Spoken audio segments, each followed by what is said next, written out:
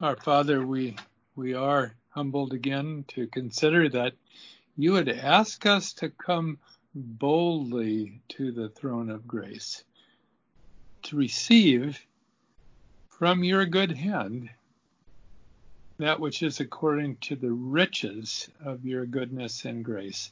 Father, we do come boldly, first of all, with great thanksgiving to you, that you are the one who is sovereign over this world. There's only one mediator, not many. There's only one true God, not many. Many are called gods, but are not gods at all. And you are the only one, Father, and we worship you and only you.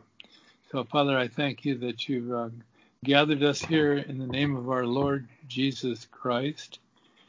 And may you and he be honored today in our meeting. A number could not be with us for various reasons.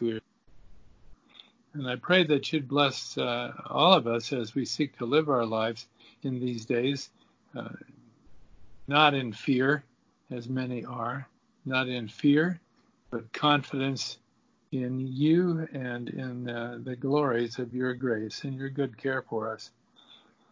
Father, I pray for our president and our leaders under great trial, not only federally, but state and locally, to do that which is right, to do that which makes sense, that it's reasonable, to do that which will really benefit our people and not harm our people in the short term or long term.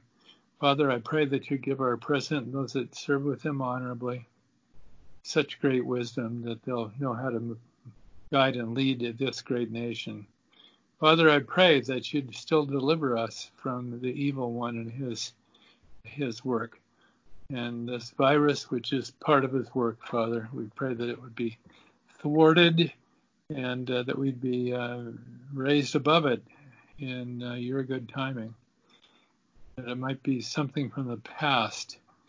I pray, Father, that you'd enable our people to survive these difficult times, times of uncertainty, times of concerns, financially, in families, concerning the virus, and with friends and associates that we can't even meet with as we would have otherwise. So, Father, I just pray that you would work this all out. Pray that the branches of government that have a direct influence would do that which is right and not that which is evil, which we see so often even in our Supreme Court in these last weeks, even recently. Just amazing things happening here in our nation. Father, we're waiting on you to see how you will work, and we just thank you that we have this confidence.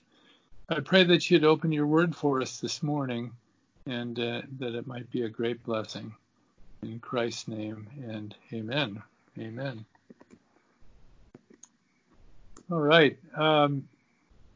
We have the opportunity to continue today in Paul's first letter to Timothy.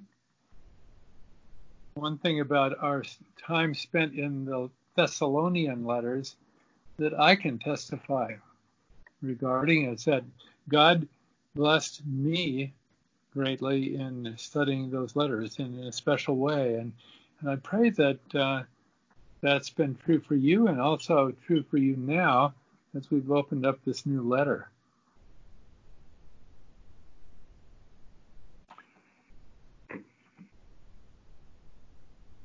There's some words there in the first chapter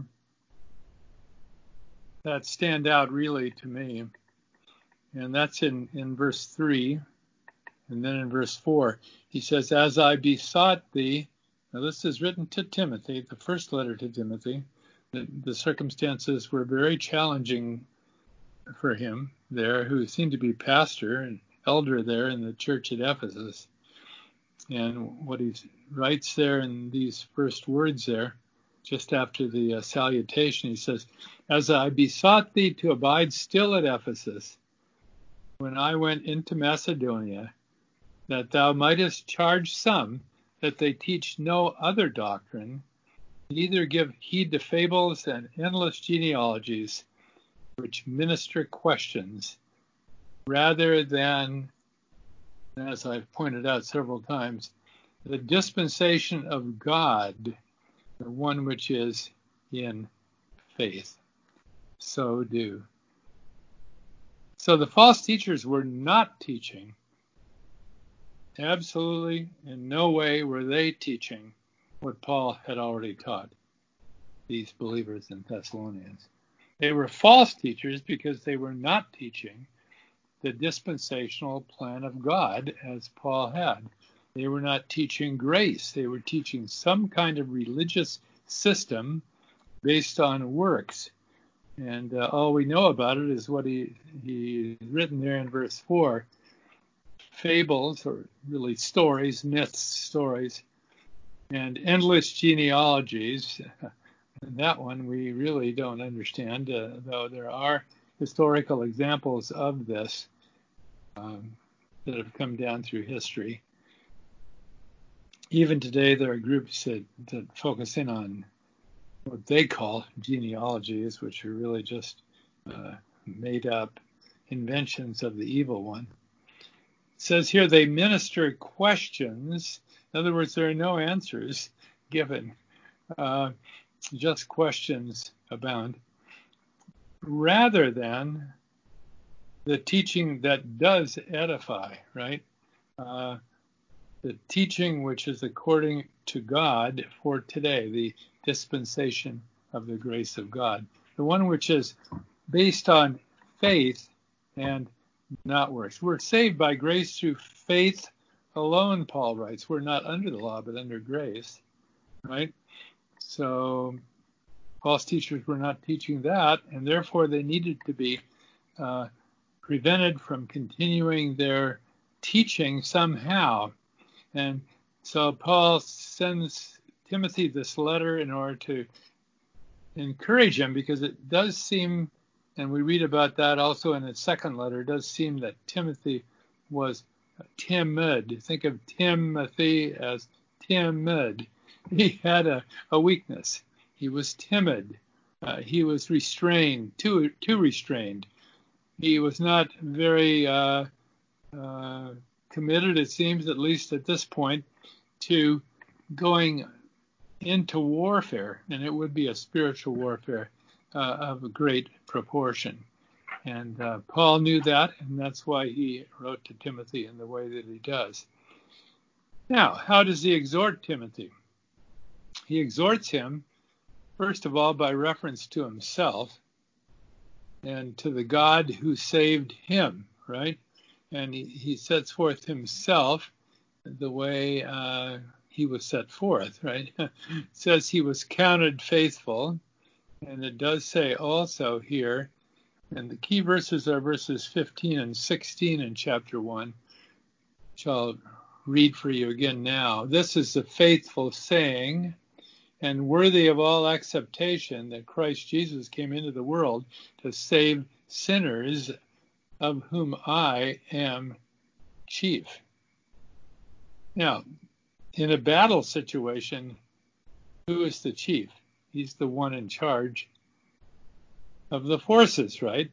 Traditionally, although I doubt that's true today, traditionally, the one who was chief was the general in charge, or the one who had that responsibility, having had it delegated to them by the one at the top, right?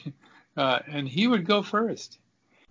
How many kings died in battle? You would have thought, well, they surely would have stayed home at the castle. Why would they get right out there in the front line and ride a horse, even maybe a white horse?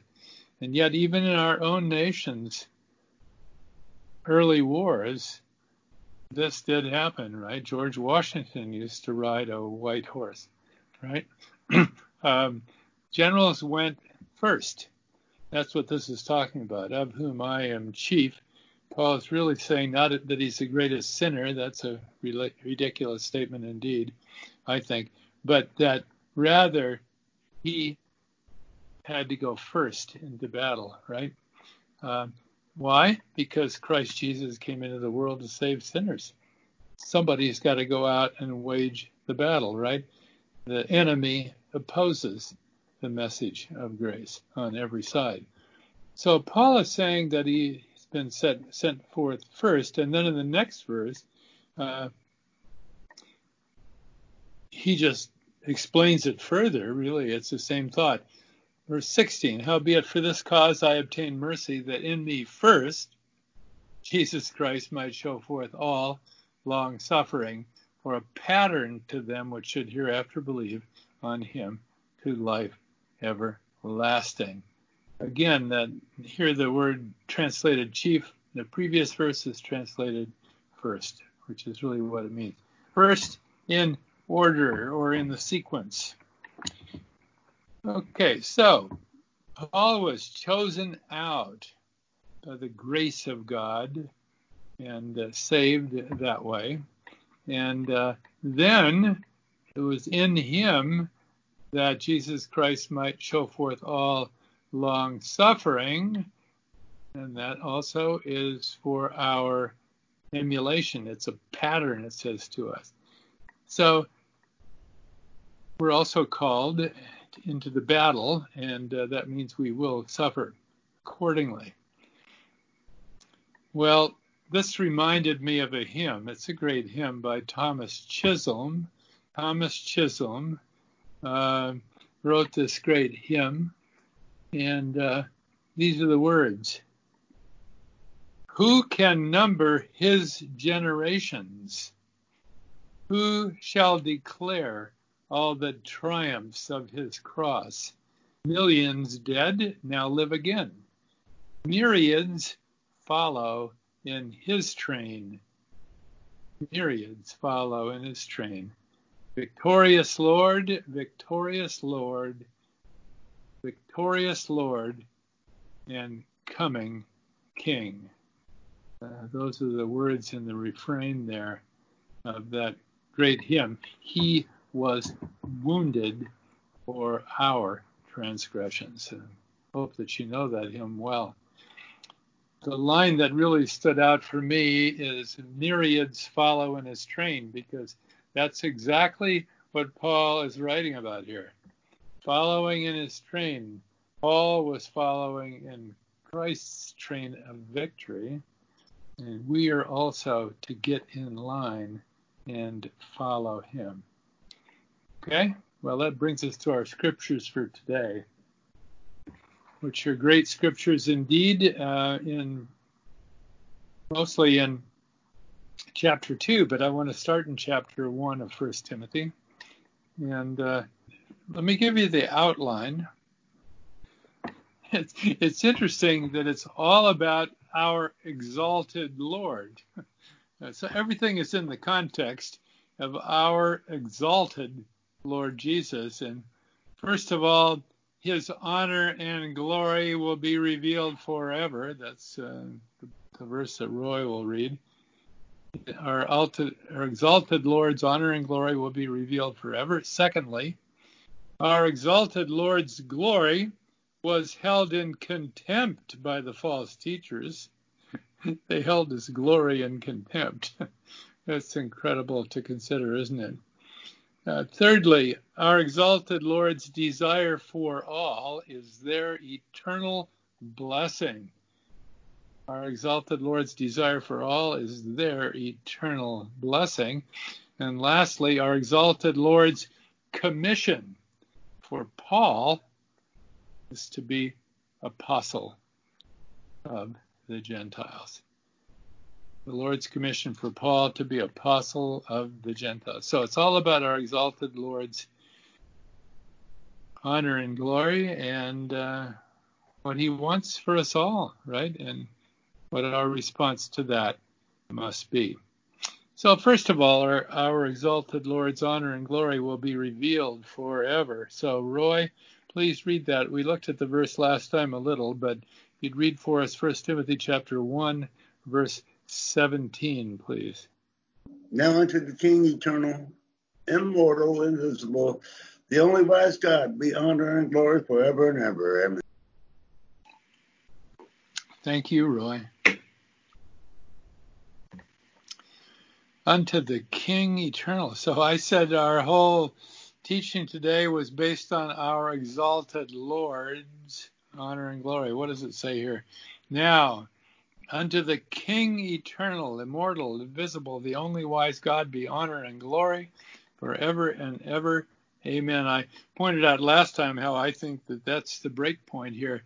It's sort of the the peak of the mountain, right? We're traveling over the mountain. We have to get to the peak to get to the other side. That's this verse. Now unto the King eternal.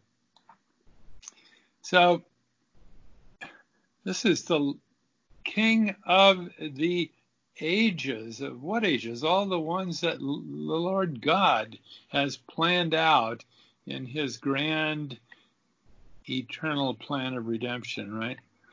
The King eternal. Immortal, that means he's not corruptible in any sense.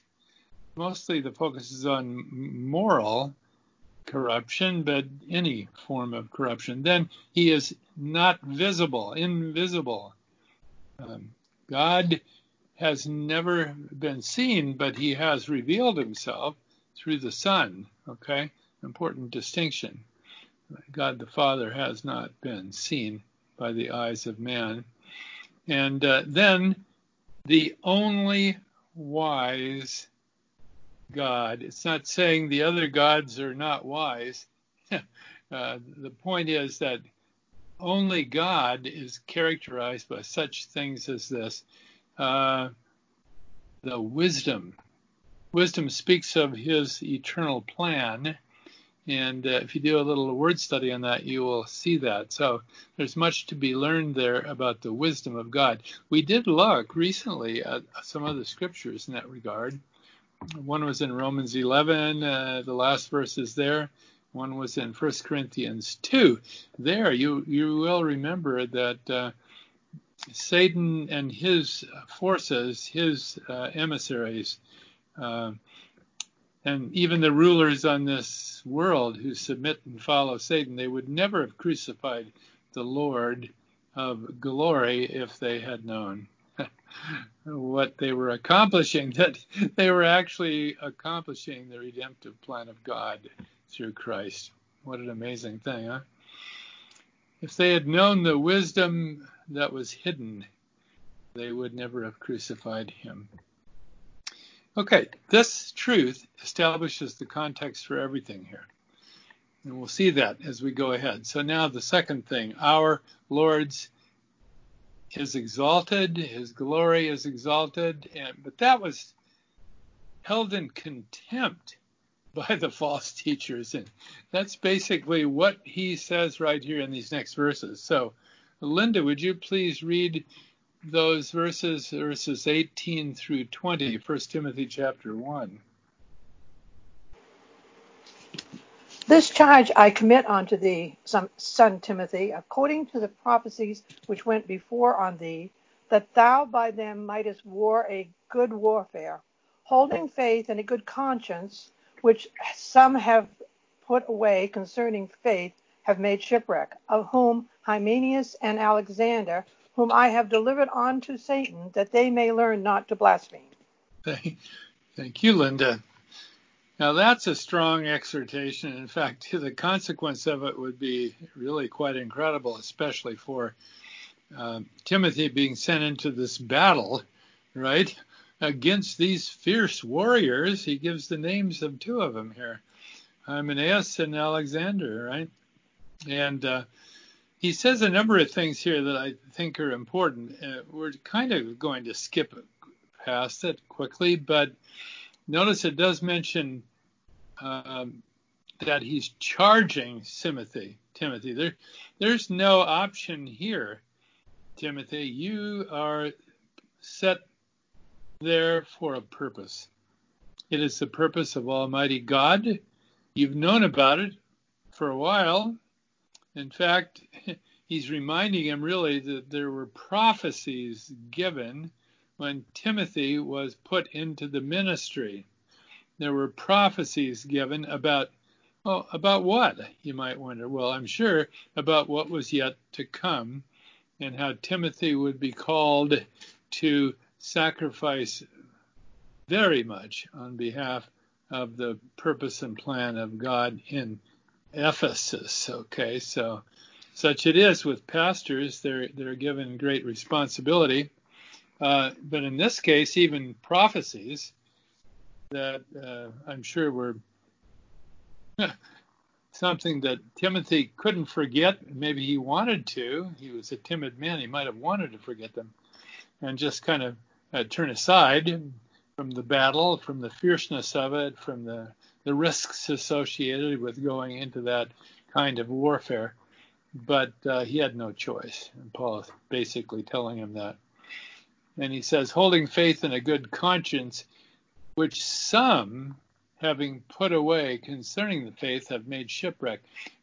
It's concerning the faith. So Timothy is to have faith and to move ahead boldly and thereby to have a good conscience regarding the work of God in and through him.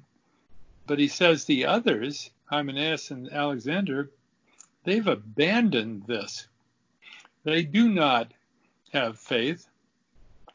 They do not possess a conscience free of condemnation, and they've put even aside. In fact, that's the word used for divorce, by the way. A man is not to put away his wife, right? You remember that from former studies here or elsewhere, right? And so these have divorced themselves from the faith, right? What is that? They've made shipwreck out of it. Imagine that. So they held in contempt the very exalted Lord and his eternal glory, because Timothy is the one set forth to proclaim that, and these are seeking to destroy Timothy, right? Paul says he's delivered them unto Satan, that they may learn not to blaspheme. And I think that would be a pretty hard school to be entered into.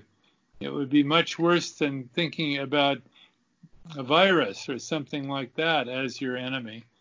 Here, they're going to be taken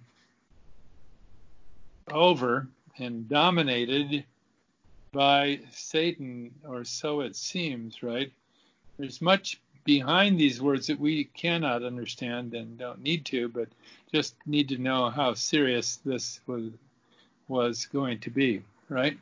So really what we see is that the true faith that had been made shipwreck by these false teachers needed to be reestablished, right? The ship needs to be relaunched and launched properly. It's been on the rocks there in Ephesus, being battered by the winds, under Satan's control and under the direct influence of these two men hereby mentioned by name, right? Okay, so this is an illustration, though. If we want to apply this to our world, I mean, we certainly should see applications where there are applications that are appropriate. I mean, we are living in a very difficult world ourselves. There are enemies on every side. You all know that that's true. The enemies are at the gates, as it were.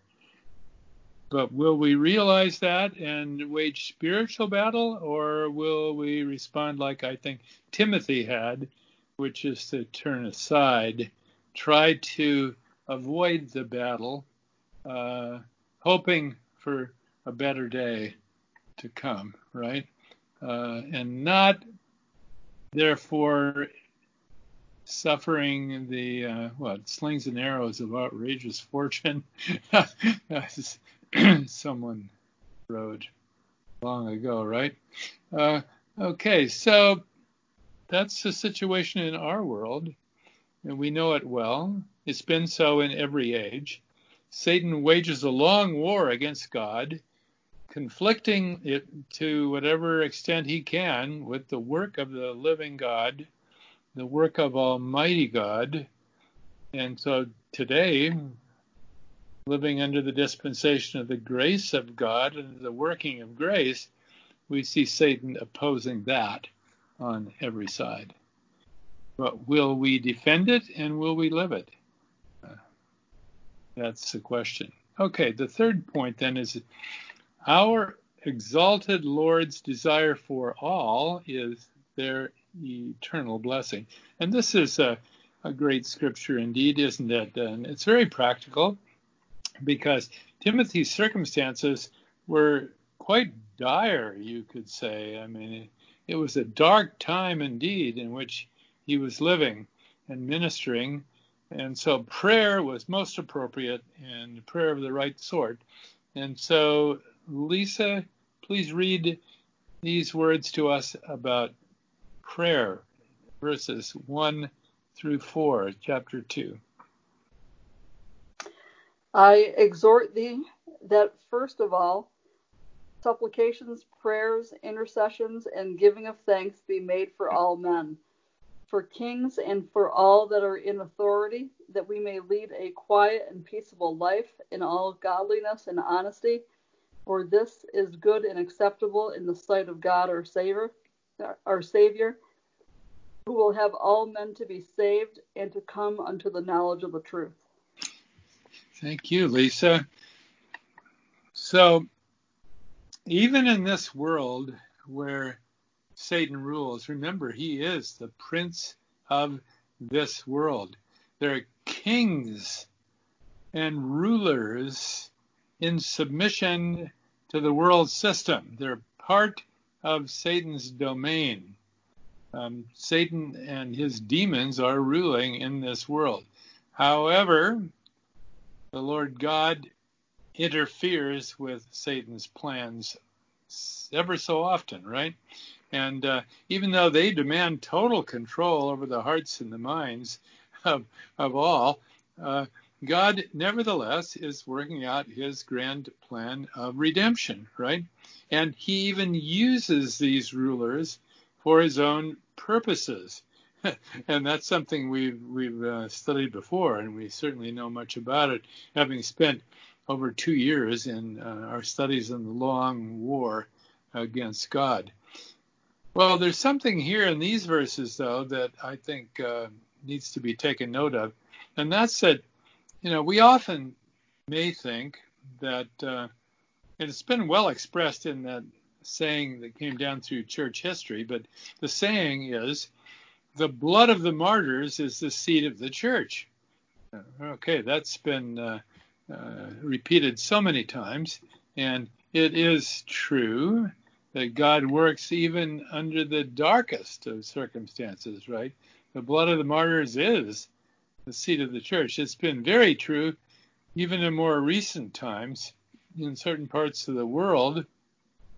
And I'm thinking of China, for example, because the house church movement in China has been a very big thing for many years. I mean, as long as in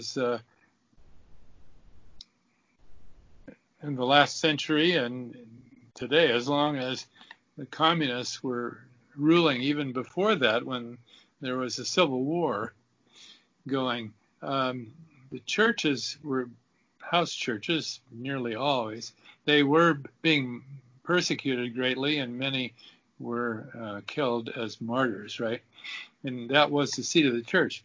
There's probably far more believers in China today than here in this country, as a guess. I'm just guessing, but that's what I would probably be willing to guess. Okay? But what does Paul say here? He doesn't say pray for hard times because that way the church will abound and grow. He says something a little different. He says pray on every level and often with thanksgiving for all men, for kings, and for all that are in authority, in order that we may lead a quiet and peaceable life in all godliness and honesty. In other words, that's a wonderful thing, right? If there's a time when you're not caught up in warfare, and that has been the common lot of many down through the centuries, right? But if there's a time of quietness and peaceableness, as he describes it here, when we may live in the realm of all godliness and honesty, right? That's a great thing. Now, why is it so great? Well, because it gives us opportunity to mount a considerable outreach to the lost, right? And think about all the missionaries being sent forth from this country, right? They were sent forth with the wealth of the land supporting them going into the entire world, right? That was only possible the way on the magnitude it was because we didn't have war here in this country. We had peace and safety in a true sense, not in the sense that Satan might bring it, but in a true sense. And that was a wonderful thing. He says here, it would be a good thing indeed. Pray to that end. Why? Because God wills that all men be saved and come unto a knowledge of the truth. So that's the ultimate work of God, the salvation of sinners, right? Now, we have to distinguish here between the will of God in two different senses. The expression the will of God is used in Scripture in different ways. There are two main ways it's used. In one case, well, it's really three. In one case, it's talking about the ultimate plan from eternity of redemption, right? The will of God. But also, it's used in two different senses, and we have to distinguish the two. In the one case, it is the determinative will of God that is referenced. In the other case, it is the desirous will of God. There's a big difference between determinative and desirous. Okay. And Paul writes about this in really many places in language that sometimes challenges the theologians a bit and the teachers and preachers. But there are different words in the Greek language for these two ideas. I won't go into that now. I don't think we need to today. But it does say here that God wills. That means it's his desire. He's presenting Christ as the sacrifice for the sins of the world. He willingly sent him forth, right, to become our Savior, and that has been accomplished. And so he has a desire that he doesn't actually demand and require of every person. And so not everybody is going to be saved in the end. Hell will be populated. There's no question about it. You can read about that in the book of Revelation and elsewhere. There's a verse that I always think of in this regard. It speaks about the opportunity that many have and our opportunity to reach out to them with the words of saving grace. And that's 2 Corinthians chapter 5, verse 19. 2 Corinthians 5:19. To wit, that God was in Christ, reconciling the world unto himself, not imputing their trespasses unto them, and hath committed unto us the word of reconciliation. So, yes, much was accomplished on the cross regarding sin, but now every sinner stands before the Lord as one needing to be reconciled, right? You see the two sides of the coin there. God was in Christ reconciling the world unto himself, not imputing their trespasses unto them. But now he's committed unto us the word of that reconciliation. Okay, so really, why does anyone ultimately end up in hell? It's not because of their sins. It's because of something greater. Indeed, it is their rejection of the precious good news of the grace of God. Okay, so we must conclude that the Lord God desires all to be saved, as he wrote also in the previous chapter, verse 15, Christ Jesus came into the world to save sinners, of whom I am chief. Okay. Now the last thing to consider here, and that's our exalted Lord's commission for Paul. Our exalted Lord's commission for Paul was to be apostle of the Gentiles. Why is this so important? Well, if he's the first, if he's the leader of a new order of those saved by grace alone, and suffering the consequence of that, and then passing the mantle on to others like Timothy, and then finally down to people like us, right? If that's the case, then we need to know for sure, there must be no doubt in our mind that Paul was sent by the Lord God for this great purpose, right? In other words, he writes and speaks with authority. If that's not the case, we're in real trouble, are we not? Okay, so let's, Patty, can you read for us those verses that make that so clear there? 1 Timothy chapter 2, verses 5 through 7. For there is one God and one mediator between God and man, the man Christ Jesus, who gave himself a ransom for all, to be testified in due time. Whereunto I am ordained a preacher and an apostle. I speak the truth in Christ and lie not, a teacher of the Gentiles, in faith and verity. Okay, so there's no question about it. Paul makes these statements in the strongest possible language. Here he uses the word ordained. That means to be set forth, to be appointed by God, right?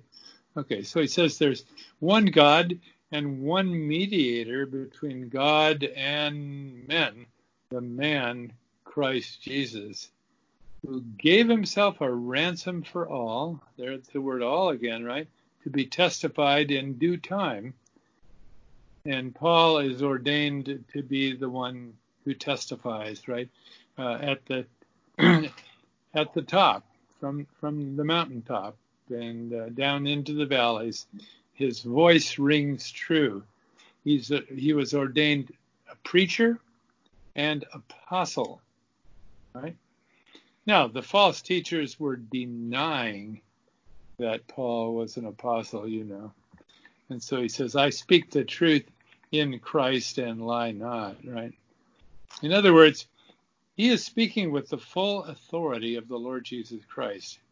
And then he adds a teacher of the Gentiles in faith and verity. Well, this is something that Timothy is never to forget, that Paul is going first and Timothy is following along afterwards, okay?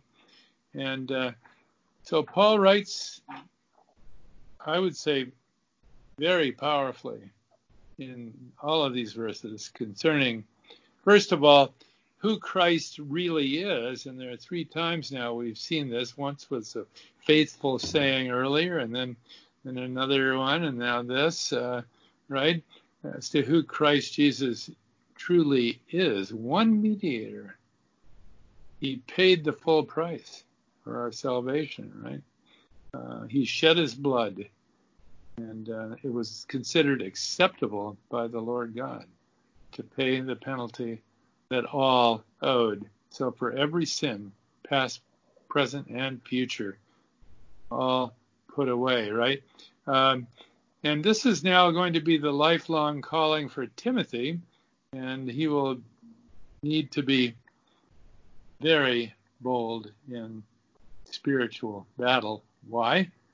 Because the true Christ must be presented. Timothy is the one standing on the line there, okay? Leading the forces. And Paul is the one who's sending him forth in this letter, right?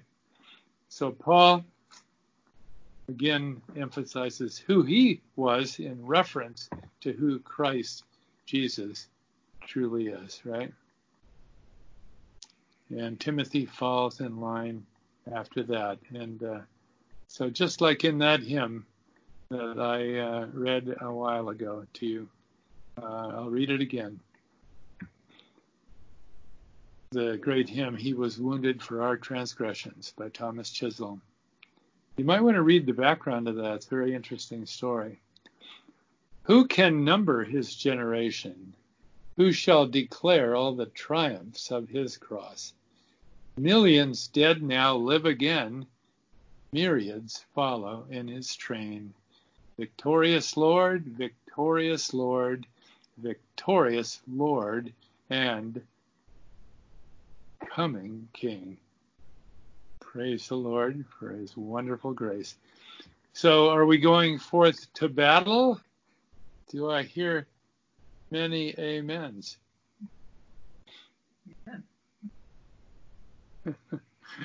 Amen. Amen. Amen. Amen. Well, welcome all.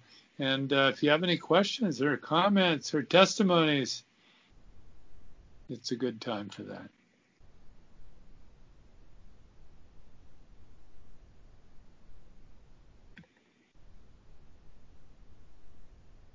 The battle looms out there all. Enter the fray. We're set forth. The verse that comes to my mind in that context is Romans 8. God before us, who can be against us? Amen. Yeah. That we need not live in fear of what man can do to us.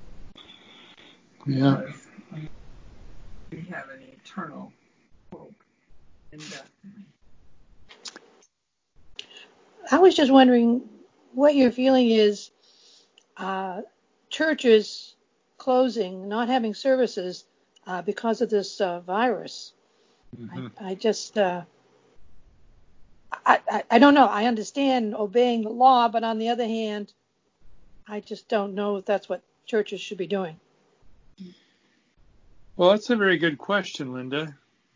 Unfortunately, last week, again, the Chief Justice sided with the liberals in the court and declared that the state does have power to shut down worship. John Roberts turned against the clear wording of the Constitution again, you know. But that doesn't mean we have to comply, right? And whether the church is meeting in a building or it's meeting in a home, you know, even in meeting in the homes, it has been shut down in California. Even house church meetings. I think that's mayors who are doing it. I don't know about the, well, it may also be the governor. I'm not really sure of that. But yeah, I just wonder how long Christians are going to continue obeying the law on this. I think it really puts us in a real conflict with what we believe the Word of God and obeying those in authority. This is, I think, a far bigger conflict for Christians than most Christians are really thinking about. I agree, Linda. It really is. And ultimately, life is a great risk. Patty and I talk about this a lot. Life every day is a risk, right? Are we willing to enter into the battle, or are we going to turn aside? Now, clearly we have to choose the skirmishes carefully, right? Right. According to the grand strategy, which we see in the Word. And yet we do need to live faithfully. You're absolutely right. It is a very big challenge. But imagine it getting much worse, because it very easily could be. It's been getting worse, right? Where will we be in a year? And well, I just wonder if maybe some of the Christian leadership isn't waiting to see what happens in November, maybe, before they make a stand on anything. Well, that could be, but I doubt it. I think they're weakened. And, Well, I didn't want to think that, but you didn't want to say that. You didn't want to. Okay, Linda. Well, I said it for you. yes. Yeah. Well, some will speak out. There's no question about it. And even now, I'm sure they are. But a great many who are held in, maybe improperly held in high esteem, are not speaking out. In fact, they're on the wrong side, and they're even on the side of the revolutionaries. What a sad, sad day, huh? Any other comments or questions today? Jim, I was just talking to Lisa about some of the scriptures, and you talked about how this country in its wealth was able to send out so many missionaries, because that's where it comes out of, that abundance of our Yes. blessings and things like that. But it's so true that as we move away from that capitalist system and we move more towards socialism, will there still be that wealth and that abundance? Will there still be people whose hearts are oriented towards getting that message out, as opposed to just wanting to stay home and be fed by the government and have their needs met from a different source? It's so interesting. It really got us thinking. Yes, it's very true. And we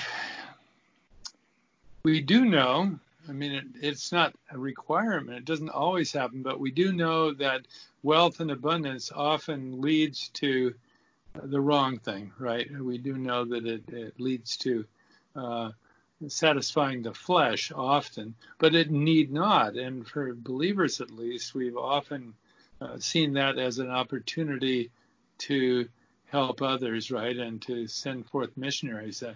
We all, I'm sure, here in our group believe in that, in sacrificing to benefit those that are willing to give up these comforts in order to go forth many times to suffer very greatly, right? Even in some cases to death, for the sake of getting the message out to those that otherwise are not hearing it. So, without the wealth of this nation behind it, I guess one question might be, will missionaries still be sent forth? I mean, I am sure many missionaries will still go forth. There are good examples, by the way, in history. Some of those missionaries who were held high, and we think often of, one that I always think of is Gladys Aylward. Well, she went forth with no support, okay? And others have done the same, quite a few, I mean countless really, have gone forth with no support. I mean, in our day, we think of churches and church boards, mission boards, all this. In fact, they're in a denominational framework. They send forth missionaries to go forth on the mission field. In fact, to even be accepted officially as a missionary, you have to have gathered your support. That means you've already gotten commitments by churches and individuals sufficient to meet certain needs that the mission board has established, right? Well, it's all rather artificial, to say the least. In harder times, it would be far less organized, I'm sure. Many would still go for it. But one thing I think we never should forget, in fact, the church largely has forgotten it, I think, the organized church, but we're individual missionaries. We must see ourselves that way, right? And that's missionaries to those around us. And if believers were effective in that, we would see the church growing in ways that are quite visible, I'm sure. And, we would see the hand of God at work. But if the church is weakened sufficiently and individuals are focused on good works but not on the message of grace, then what will you see, right? What will you see is what you might expect. Yeah. Okay, any other comments or questions? These are great comments. Anything else, anyone? Well, let's go to the Lord in prayer then, and thanksgiving. Father God, thank you for gathering us today. It's been a great blessing to gather around your word opened before us this morning. And we know something about, not enough, but we know something about what's happening in the nation. And we also know what our response should be, and I hope will be, to those who will seek to shut down the testimony of your grace. They're already doing it, Father, in various ways, but they cannot shut it down entirely because they cannot silence us, at least not if we will take to heart the truth of your word as we've seen it this morning. So, Father, I pray for each one in our group, for those especially in very difficult times where they do not know where to turn or even how to resolve the issues that face them in any way. They're just totally dependent on you, Father, and they know that. And I pray, Father, that you would bless them in that, encourage them, strengthen them, give them healing in all the ways that they need that, and that you would lead them out of that time of trial, if that be your will, Father, and purpose, and that you would lead our nation out of this time of trial, if that be your will and purpose. And we'll just wait to see how you will work. But, Father, we will keep listening for the shout, the voice, and the call into heaven's glory. We will listen and love your appearing, I would hope, Father, for your honor and your glory. In Christ's name, and amen.